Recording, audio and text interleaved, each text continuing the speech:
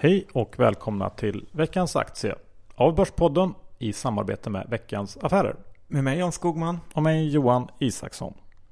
Johan, det är ju lite introduktionsmania här innan sommaren. Det är Jan. Och nästa bolag på tur in till börsen är Troax. Ja, det är ett bolag som sysslar med, ja vadå?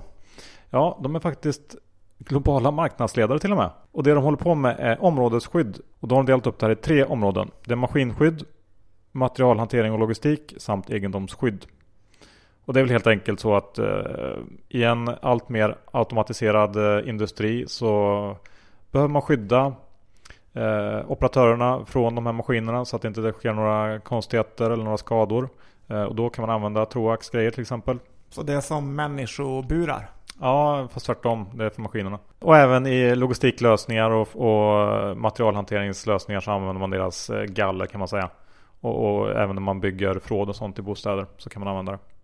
Så att en liten speciell nisch, men de är ledande. Och tillväxten som finns i den här branschen kommer helt enkelt av den här ökande automatiseringen som vi var inne på.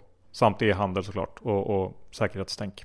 Hur ser värderingen ut och vad kommer den in på för kurs? Ja, om vi ska börja med att titta hur det har gått för Troax sista åren så har de väl växt med ungefär 10% i snitt mellan 2010 och 2014. EBITDA-marginalen har pendlat kring 15-18%.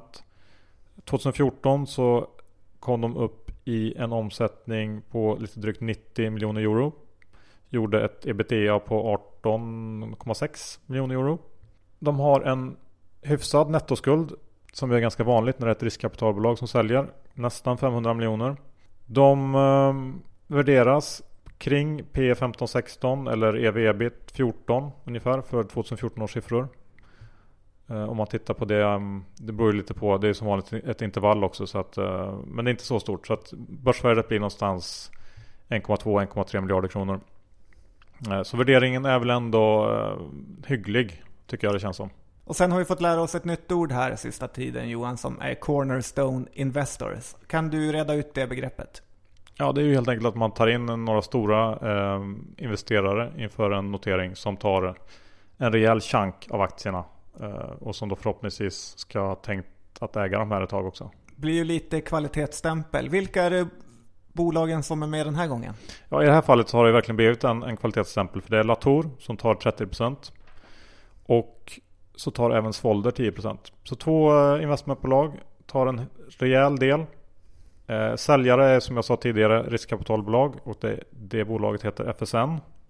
För det här har ju faktiskt varit lite av en vandringspokal. Ja, precis. FSN köpte det här bolaget så sent som 2013 av Accent Equity som i sin tur köpte det 2010 av Gunnebo. Så att det är ett gammalt Gunnebo-bolag kan man säga. Får vi be om den slutgiltiga domen?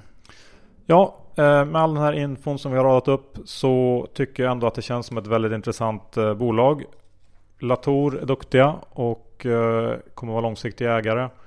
Och värderingen är rimlig ändå. Så att det blir ju teckna såklart. Den enda plumpen i protokollet som jag ser det är den förhållandevis höga skuldsättningen. Inget problem idag, men vem vet vad som händer i framtiden. Så det är något som man ska ha med sig när man tecknar. När är det dags att lasta av det här om man mot förmodan i denna aktiehög konjak skulle få lite tilldelning? Ja, men det känns väl som att 20% upp är väl ingen orimlighet till att börja med i det här bolaget. Så får man väl utvärdera sen. Tack så mycket för den här veckan. Tack så mycket. Vi hörs om en vecka igen.